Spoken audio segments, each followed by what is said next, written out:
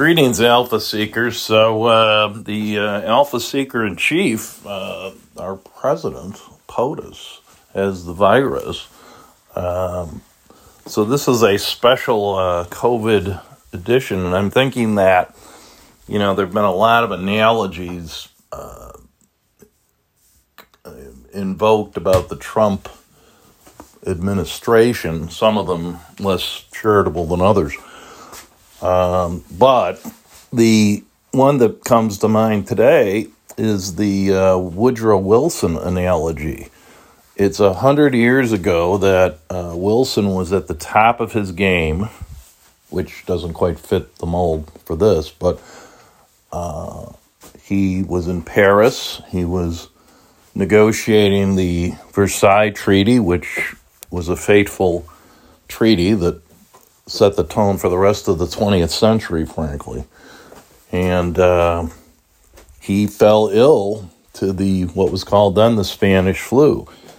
And that, I read an analysis recently that said that there was a woman actually wrote a book and argued that he had suffered a stroke as a result of complications from the Spanish flu. And that really took him off the chessboard. His wife ended up basically running the White House, and of course she didn't have the pressure cooker that you have today, so she was able to get away with that to a certain degree. And, he did come back, but he was not himself, and he was unable to get his own Senate to ratify the Treaty of Versailles, so the U.S. was not a party to the Treaty of Versailles, which resulted in a completely isolationist policy and a real line down of the U.S. military, which we used to do after wars, except for Korea.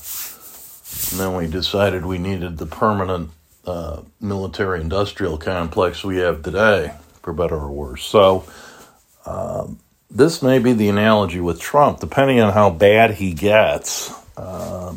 Obviously it could be fatal. He's got terrible comorbidity with that body mass index of 30 from what was reported on CNBC today. So he may not make it, or, he may just have a mild case and, conquer the virus, or it may conquer him.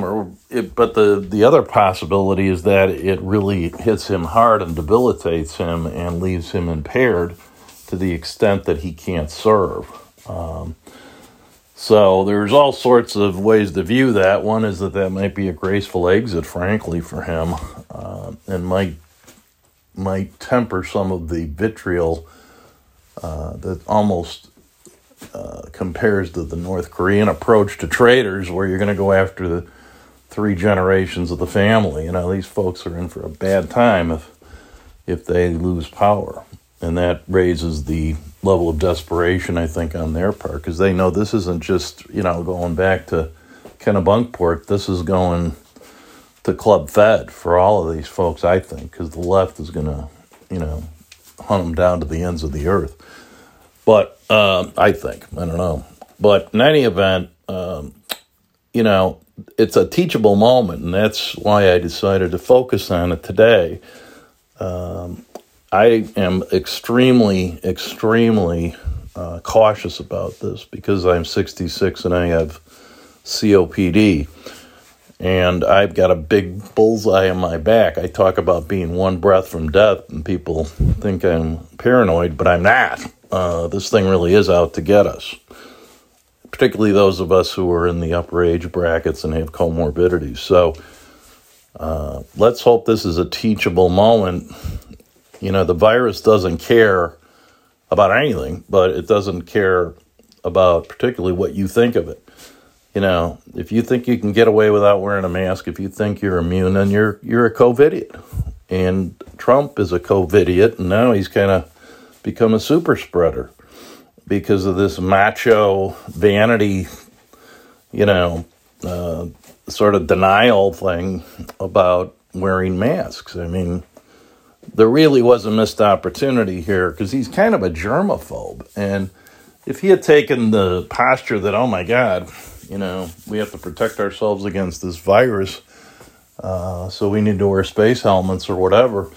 I mean, that would have influenced a lot of people. I mean, some people might have taken that and said, oh, you know what, I'm going to take the opposite tack. Whatever he says, I'm going to do the opposite. So you might have the blue states in worse shape than the red, but I don't know. It was an opportunity for the administration to take that germophobic aspect of conservatism and, use it to their advantage. But they took the opposite tack and kind of denied it. You know, you talk about climate change deniers. This is kind of that macho, this is just the flu type of attitude. And, it cost Herman Cain his life, and now it could cost Donald Trump his life. And it certainly complicates the re-election campaign. I don't know that it may be a graceful way to put the end to these debate debacles, but, my main focus today, frankly, is that it's a teachable moment. And, there's a lot of people I know who are not taking this thing nearly seriously enough, and I hope this, if the President of the United States is vulnerable to this with all the health care and all the testing and everything else, everybody is. And I just read another account. Some 19-year-old perfectly healthy young man died of COVID. So, you can say, oh, well, the statistics are in your favor if you're 19. Yeah, they are, but that doesn't mean that, you're a sample of one. N equals 1 when it comes to you. And, if you're vulnerable to it, it's an unnecessary risk for people. I saw a thing on CNBC today, guy running, the Movie Theater Association. I mean, you'd have to be out of your mind to go to a movie theater. Anything you can do without going into a public space, that's something you should not do in a public space. I mean, if you can stream it at home, then why would you risk your life to go sit in a movie theater? I mean, I just don't get that. And, but people take those risks every day. I walk down Lincoln Avenue and see it every day over here in Chicago. So, I don't understand why people take those unnecessary risks. I think there's been a sort of a complacency that's set in. But it's, in my mind, complacency is actually appropriate if and only if you take the proper precautions. And that means wearing a mask. I just picked up a face shield, and I'm telling you, one of my favorite, I wanted to be an astronaut when I was a kid because I didn't really understand what that meant. Now I'm like, why would I want to do that, But I kind of feel like an astronaut, I feel like Keir Dullea in 2001: A Space Odyssey trying to get Hal to open the pod bay doors. So I actually kind of like the face shield. And it's only $2, and, what's not to like? I mean, it protects your eyes. And so, and again, I have my offer out there, if you want a face shield and an N95, just go out on the Alpha's Next company webpage, the company LinkedIn page. Go on LinkedIn, put in Alpha's Next, look under companies, and you'll find it. And just make a comment that says mask and shield, or mask or shield, and I will reach out and touch you, not touch you physically, but I'll contact you. And, it's the old AT&T reach out and touch someone campaign. And I will get you a free compliments of Ventures Next shield or N95. So that's about it for today. I mean, the market reaction to this has been sort of normal. Dow's down 1%. NASDAQ was down like 2.5, I think. And the S&P's down 1.3. That's not a atypical day. And day's not over yet. Yeah, NASDAQ took the biggest hit. 2.4% at the moment. And gold is down, copper's up, WTI is down, which is oil. see if I can grab a VIX print here, as we say in the financial business.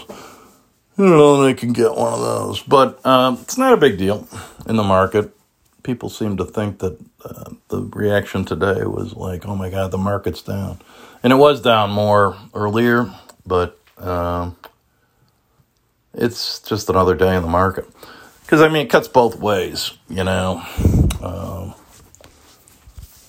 Biden or Trump, for the market point of view, it's not a big deal. S&P's now down 1.4, which is a little above that usual 1% volatility. So maybe it's a little bit pronounced, but not a big deal as far as I'm concerned. It's not like the market dropped 5 or 10% yet, at least. So we'll see what happens. As our president often says, and supposedly he's only mildly symptomatic, but the guy's a COVIDiot. Let's face it. Say what you want about Trump. He's a COVIDiot. I don't know if it's vanity or politics or arrogance or ignorance or what, but, or wishful thinking. I don't know. But whatever it is, it's really dumb. And I certainly wouldn't follow his lead on it, And I think we can see what the consequences, actions have consequences, behavior has consequences, and, in this particular issue, COVID is probably, if Trump loses, it's probably going to be because of COVID, and now it's become a physical attack on him, so it's really a vicious virus, and I hope everybody that listens to me respects that and takes it as a teachable moment if you need any education on it. So anyway, that's about it. Live long, prosper, wear your mask. If you don't have one, let me know. I'll get you one. We don't have that many listeners. We got to keep them alive. No, I'm just kidding.